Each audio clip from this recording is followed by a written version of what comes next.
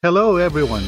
Welcome to RLCC Radio, where you can grow in your faith together with others by listening to our daily devotionals, sermons, and other audio broadcasts. Feel free to share this tool with others. Also, join us every day as we explore God's truth together. Let's dive in.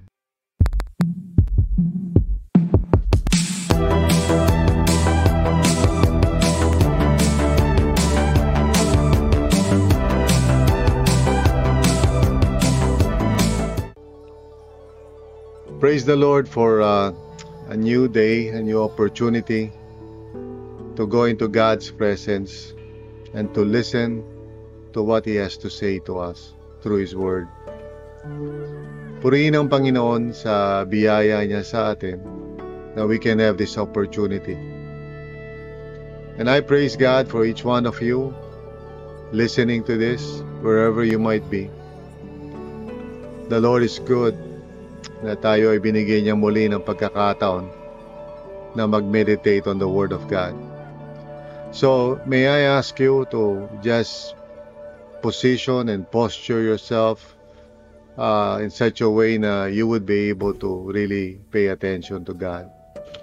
Maghanap kayo ng isang magandang lugar, tahimik. Alisin niyo muna mga iba't ibang mga nakaka-distract. Put down whatever it is na ginagawa nyo, social media o texting, and just focus on the Lord. Take a deep breath, relax your body, and tune in and listen carefully. The Lord may impress upon you a word or words or phrases, a sentence, a thought, or even a feeling as you listen to this devotional. Be open to the Lord and take note of what He is impressing upon you. Perhaps it's a personal message that the Lord wants you to receive. So let's focus ourselves on the Lord.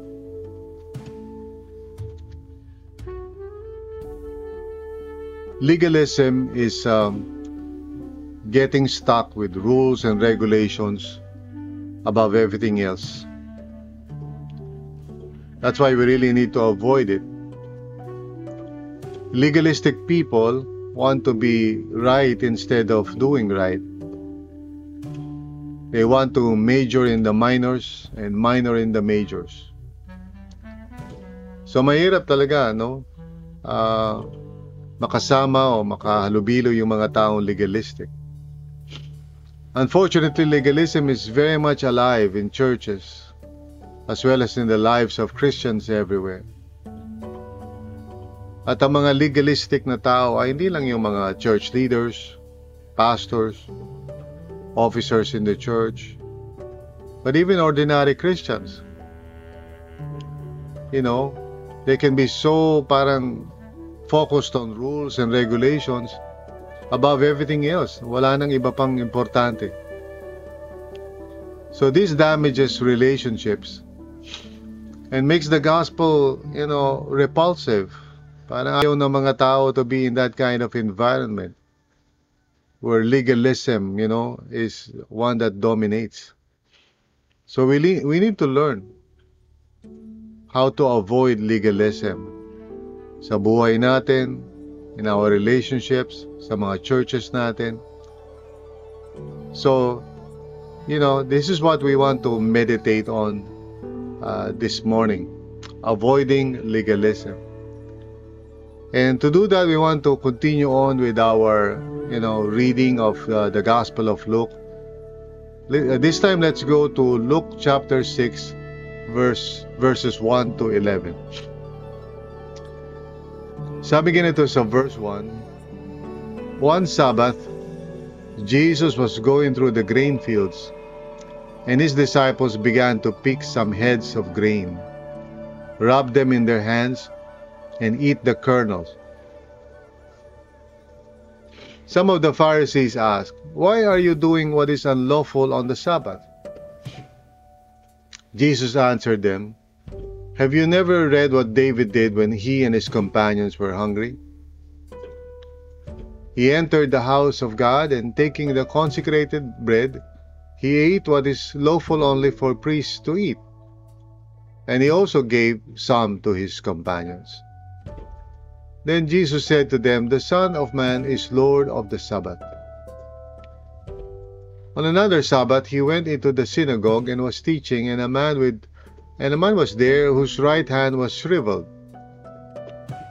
The Pharisees and the teachers of the law were looking for a reason to accuse Jesus, so they watched him closely to see if he would heal on the Sabbath. But Jesus knew what they were thinking, and said to the man with the shriveled hand, "Get up and stand in front of everyone." So he got up and stood there. Then Jesus said to them, "I ask you, which is lawful on the Sabbath, to do good or to do evil, to save life or to destroy it?" He looked around at them all and then said to the man, "Stretch out your hand." He did so, and his hand was completely restored. But they were furious and began to discuss with one another what they might do to Jesus. This is the word of the Lord. Thanks be to God. Tayo po ay manalangin. Lord, once again we come before you. Salamat, Lord, for gathering us from different parts of the world to be here in this online place of grace, to listen to your word, Panginoon. So, Lord, would you speak to us? Would you open our eyes to the truth? May you help us, O God, to identify itong legalistic tendencies naming lahat and avoid it and really pursue the gospel instead. So, Lord, by your grace, we come before you and we want to hear your word for us, Lord God.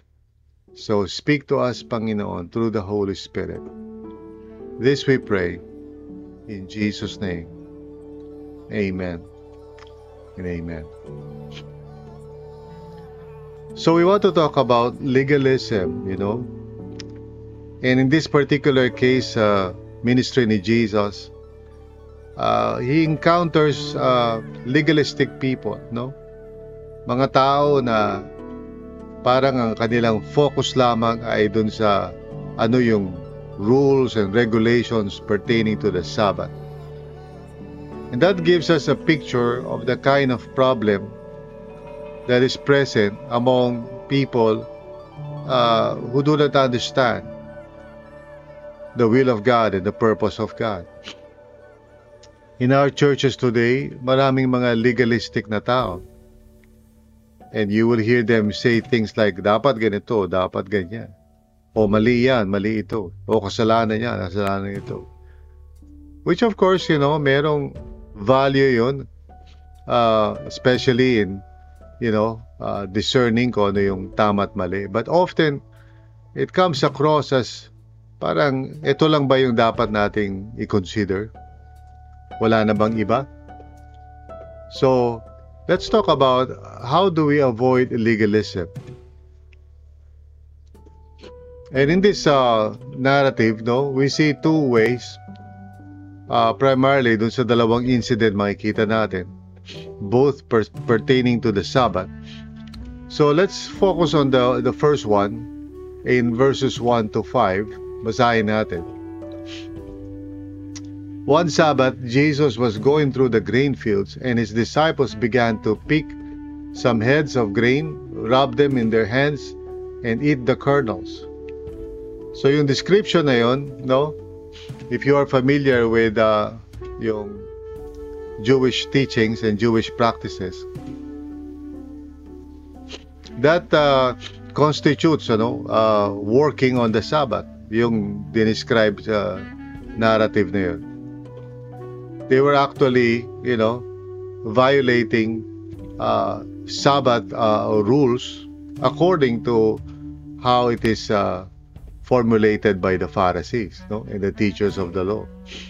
Kaya ito yung nangyari. Some of the Pharisees asked, why are you doing what is unlawful on the Sabbath? So nakita nila yung pag-violate ng mga disciples doon sa kanilang mga traditions, no, na kapag Sabbath, you're not supposed to do any kind of work.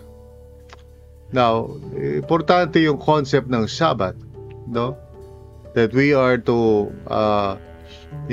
consider one day as a day to actually experience God's rest sa buhay natin, and that is important. But in this case, itong mga Pharisees na to were focused so much on the rules about the Sabbath that they were not able to see anything else. So sabi sa verse 3, Jesus answered them, have you never read what David did when he and his companions were hungry? Now, yung question na yun assumes that they have read, of course. Kasi familiar yung story na yun. Nasa Old Testament yun. And then in verse 4, he entered the house of God, and taking the consecrated bread, he ate what is lawful only for priests to eat. And he also gave some to his companions. Now, si David, bilang the anointed of God, okay, he was in a situation na kung saan hinahabol siya ng mga kalaban niya, he and his companions, and they are out to destroy them, and so they are running for their lives. Now they came to the point na nagutom sila, and so they entered the house of God. At kinain nila yung consecrated bread. Now pwede lang kumain would be the priests. And binigyan niya rin yung kanyang mga companions because of the situation that they were in. And the Bible, if we go back to the story, does not condemn that particular incident. In fact, there is no indication dun sa story that the Lord was displeased. So what is the point there, no? Sabi niya sa verse 5, then Jesus said to them, the Son of Man is Lord of the Sabbath. So in other words, what he is saying is, if David was allowed to do that, no, because he is the anointed king of Israel, well, how much more the Lord Jesus Christ? He is above, David. Although he's called the Son of David, of course he is Lord of all, si Jesus, and he is the Messiah. So what he is saying is that, more than the rules and the regulations, what is important talaga is to obey Jesus Christ. So, to avoid legalism, we are to focus on obeying Christ, not obeying, rules. Sometimes, I would, come across Christians, well-meaning Christians, and they would ask me, Pastor, bawal ba tong ganito? Bawal ba yung ganyan? They would be referring to some kind of activity like drinking or whatever, playing cards. And then they would say, Pastor Bong, bawal ba yan sa Christianity or sa pagiging born again? And that kind of question is a question that actually means na pwede ko bang magawa ito and hindi ako pupunta sa impyerno or hindi ako parurusahan ni Lord? Which is a total misunderstanding of what it means to be a disciple of Jesus Christ.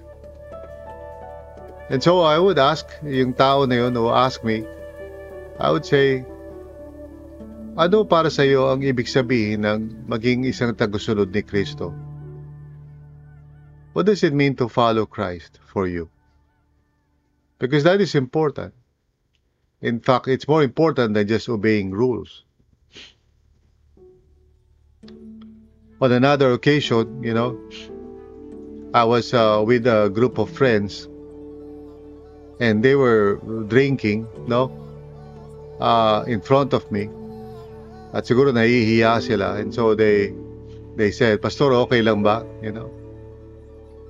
And I told them, my desire is to teach you how to obey Christ with all your heart and to follow Him. Yun ang mas importante, because if you are not obeying Christ and you are not following Him, whatever it is na nangyayari ngayon is really secondary. Of course, I would prefer that you do not drink alcohol. But what is more important is that have you surrendered your life to Christ?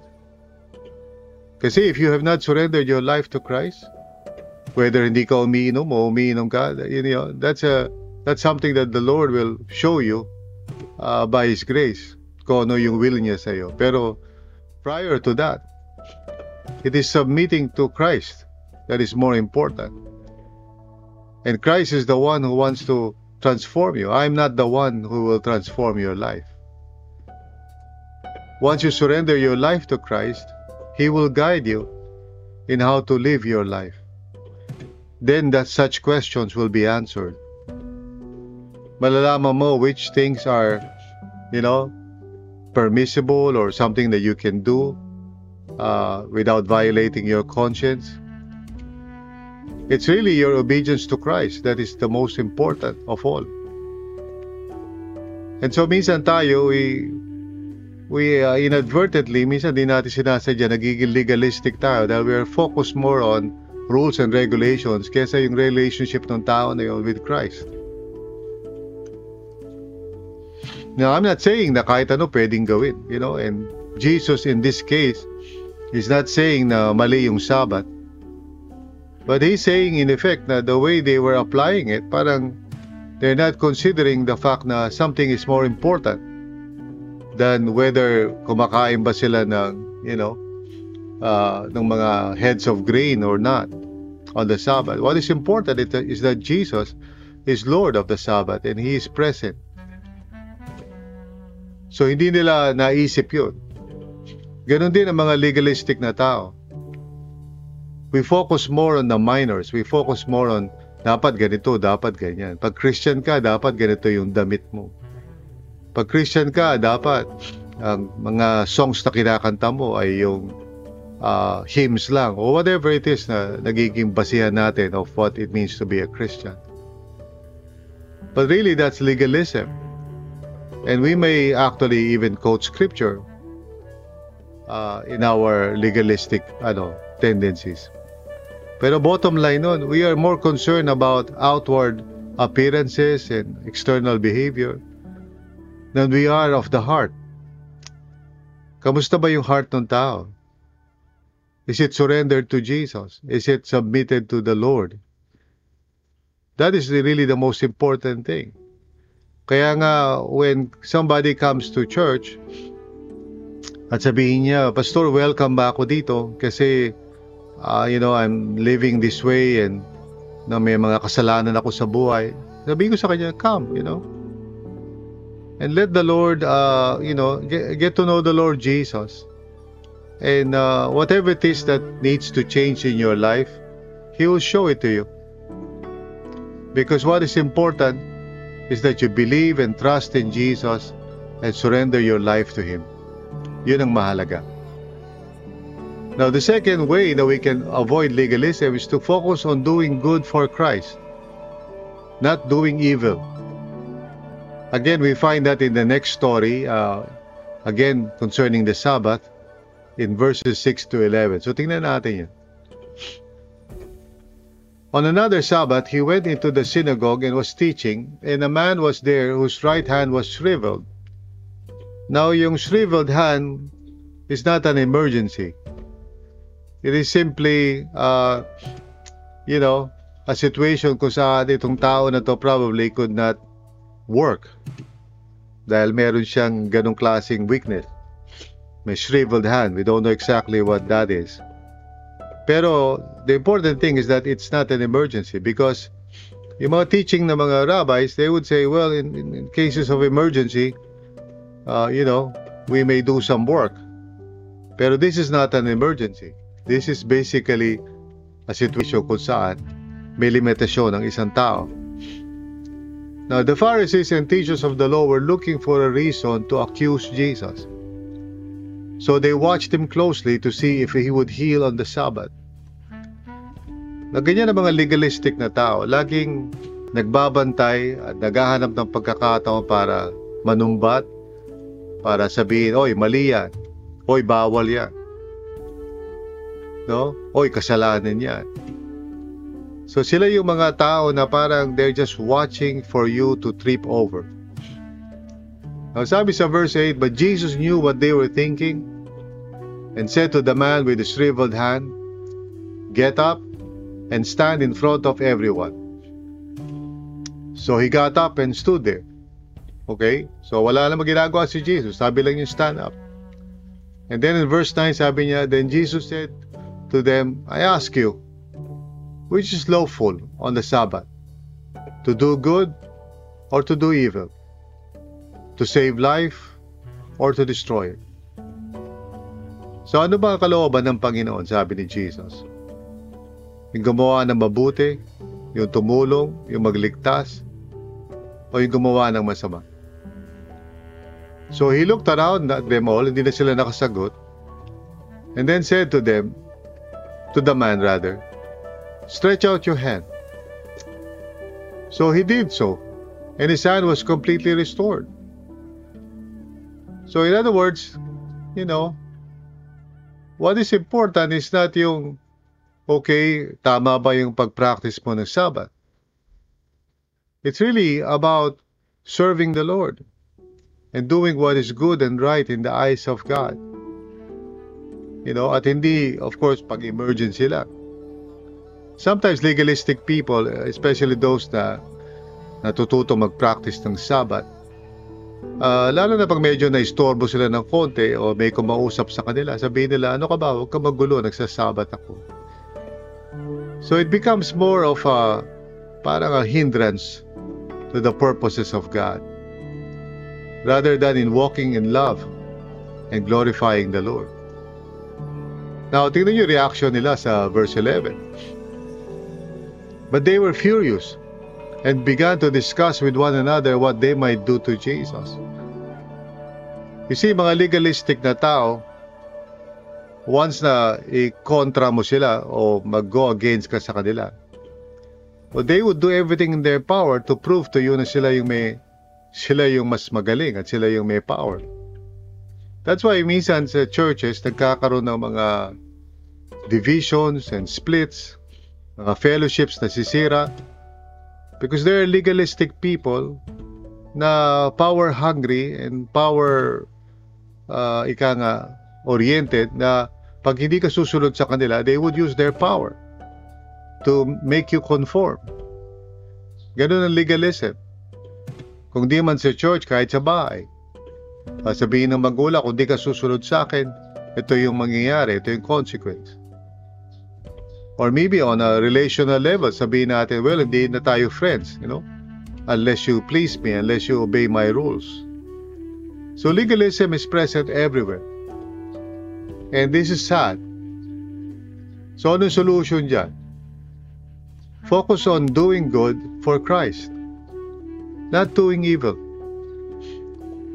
In other words, mahalaga yung Sabbath. Importante yung Sabbath. There's nothing in Scripture that says that Jesus was against it. But he's basically saying na yung priorities natin is first of all to obey Christ and not just obey rules. And then secondly, to do what is good and right and pleasing to God in our service to Christ. At hindi yung wawasakin natin ang mga tao o mga relationships natin because we're so focused on rules. In other words, legalism can be avoided if the gospel is implemented. The gospel is the combination of grace and truth together in the Lord Jesus Christ. So nandun yung grace, nandun yung love, at nandun din yung truth. So we're not saying na, sige, pwede mo nang gawin kahit anong gusto mong gawin.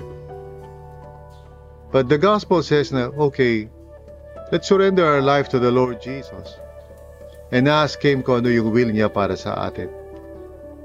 And let us be guided by His Spirit and do what is right and good and pleasing to Him.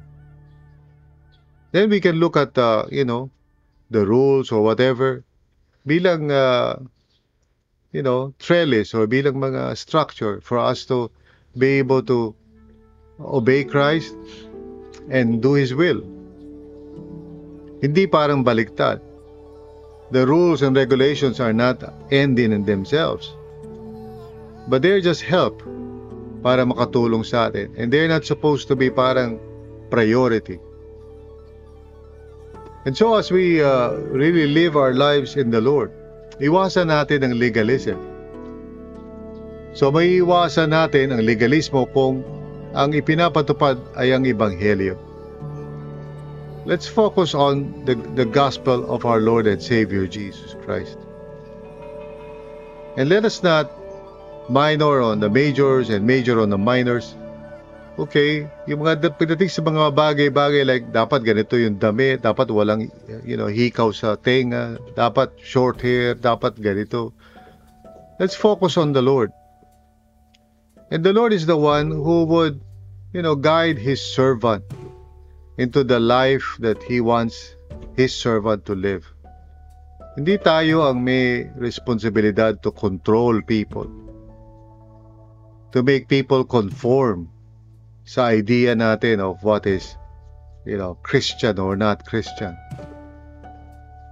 Iwasan po natin ang pagiging legalistic. Now, of course, siyempre, we want to respect one another. So, kung meron tayong mga ginagawa that might cause other people to stumble, siyempre we consider that. Again, that is consistent with God's will. Hindi tayo gagawa ng isang bagay for freedom's sake para masabi lang natin na free tayo gawin yun. But we consider others in love. And that is the law of Christ. So tayong lahat po ay manalangin today. Examine your heart, my friend.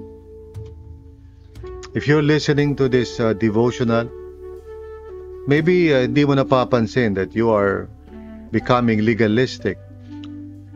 At yung mga tao sa paligid mo nasasakal because of your legalism. Marami kang rules and regulations.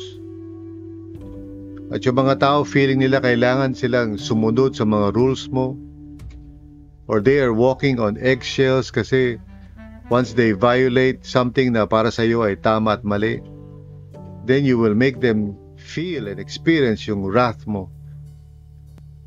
This is so wrong. This is legalism. What is important is that we submit our lives to Jesus. And the people that we care about, huwag natin kontrolin yung lifestyle nila. Instead, let's share Jesus with them. And let Jesus guide them into the kind of life that He wants them to live. Let's do good and not evil in the name of Christ. Tulungan natin ang mga tao to understand what it means to follow Jesus. And leave everything else, to the Lord. Huwag tayong masyadong nakafocus sa mga rules and regulations to the point na yung tao parang nasasakal na siya. Let him follow the Lord. That's the most important thing. So kapatid, if you are legalistic, maybe it's time for you to just surrender that. Yung need mo to control things. Just repent from that and surrender that to the Lord. Or maybe you are reminded of someone na legalistic. By faith, talk to that person if he is willing to listen. And share with that person what you have learned. The God is not after parang mga rule-abiding people, mga law-abiding citizens. He's looking for those who are willing to, surrender their lives to the Lord so that He may guide them in the way that is truly life. So, share with them this broadcast. Let us pray. Lord, patawarin niyo kami, Panginoon. If there is legalism sa puso namin, if we're trying to control people para sila ay mag-conform sa gusto namin, Lord, patawarin mo kami. If we are hurting people sa paligid namin because of our blindness, lalo na bilang mga legalistic na tao, Lord, change us, transform us. Help us to become people of grace and love. Tulungan niyo po kami na mag-focus kami sa tamang bagay, which is you, Lord Jesus, and our relationship with you. And Lord, if there's someone that you want me to share with, someone who is suffering from this kind of problem, Lord, bigyan niyo po ako ng courage, bigyan niyo po kami ng courage and faith to approach that person in love and to remind that person that legalism is a deadly disease that must be avoided. So Lord, maraming salamat po, Panginoon, for your grace, for reminding us na the way you treat us is not the way of legalism, but the way of grace and love and mercy. Lord, you desire mercy, not legalism, but love. In Jesus' name, thank you so much, Lord, for this Devo. Amen and amen. Thank you for listening to this episode. We hope you were encouraged and edified to continue following the Lord and growing in your faith together with others. If this content helped you, consider sharing it with others. Also, if you would like to support this ministry, please visit solo.to/RLCCPHIL. That's solo.to/RLCCPHIL. See you again.